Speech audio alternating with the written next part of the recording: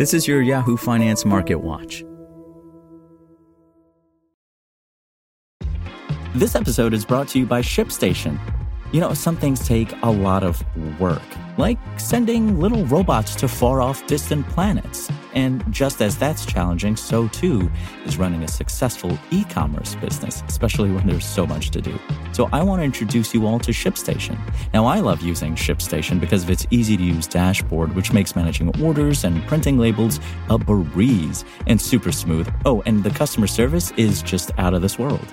It's exactly what you need to help grow your business. Sign up for your free 60-day trial at shipstation.com/technews. That's shipstation.com/technews. This is Yahoo Finance Daily, a daily update on the top business, finance, and stock market news from around the world. Let's jump into today's stories.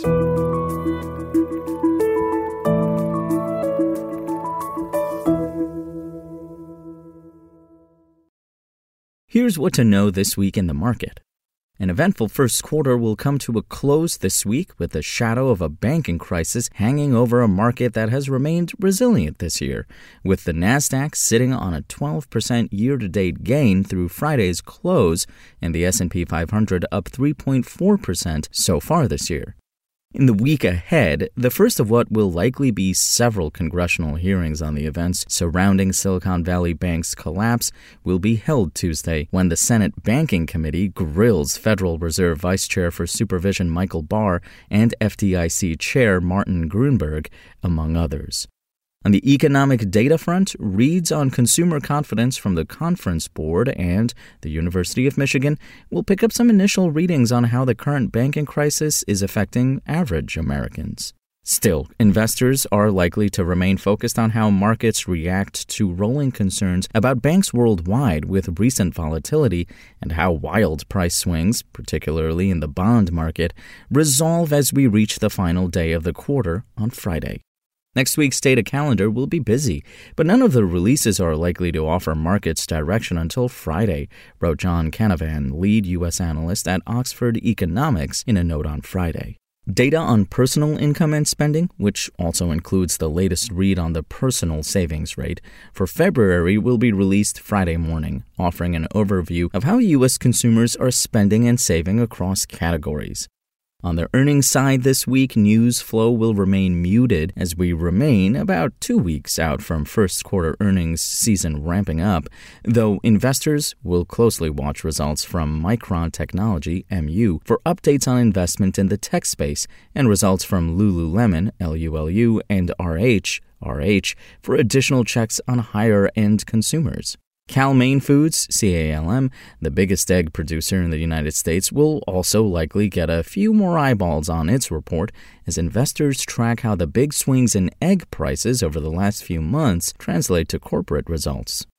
Last week, all three major averages rose more than 1%, though none logged a gain north of 2%, during a week that began with Swiss banking giants UBS, and Credit Suisse, CS, announcing an emergency merger finished, and investor concerns about the health of German banking giant Deutsche Bank, DB, bubbling up to cap the week. As Yahoo Finance's Ali Kanal reported Friday, Wall Street analysts appear both sanguine about the status of Deutsche Bank and, to some extent, frustrated by continued questions about what may be the next bank to fail during the crisis. We have no concerns about Deutsche's viability or asset marks. To be crystal clear, Deutsche is not the next Credit Suisse, Stuart Graham and Leona Lee, strategists at Autonomous, a subsidiary of AllianceBernstein, wrote in a new research note.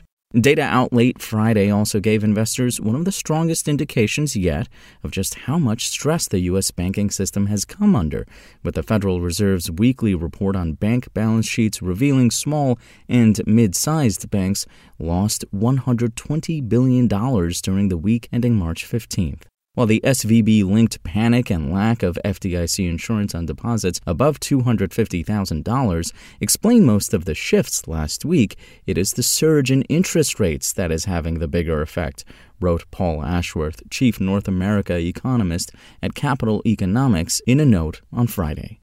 For the latest market news, visit yahoofinance.com and follow on social media at Yahoo Finance.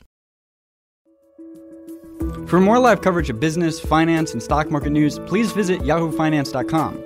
We'll be back tomorrow morning with your daily update. So until then, thanks for listening.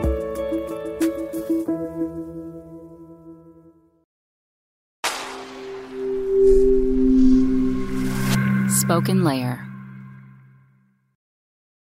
Want to learn how you can make smarter decisions with your money? Well, I've got the podcast for you. I'm Sean Piles, and I host NerdWallet's Smart Money Podcast. Our show features our team of nerds, personal finance experts in credit cards, banking, investing, and more. And they'll help you make the most of your money while cutting through the clutter and misinformation in today's world of personal finance. You'll get clarity on strategies to help you build your wealth, invest wisely, shop for financial products, and plan for major life events. Listen to NerdWallet's Smart Money Podcast wherever you get your podcasts.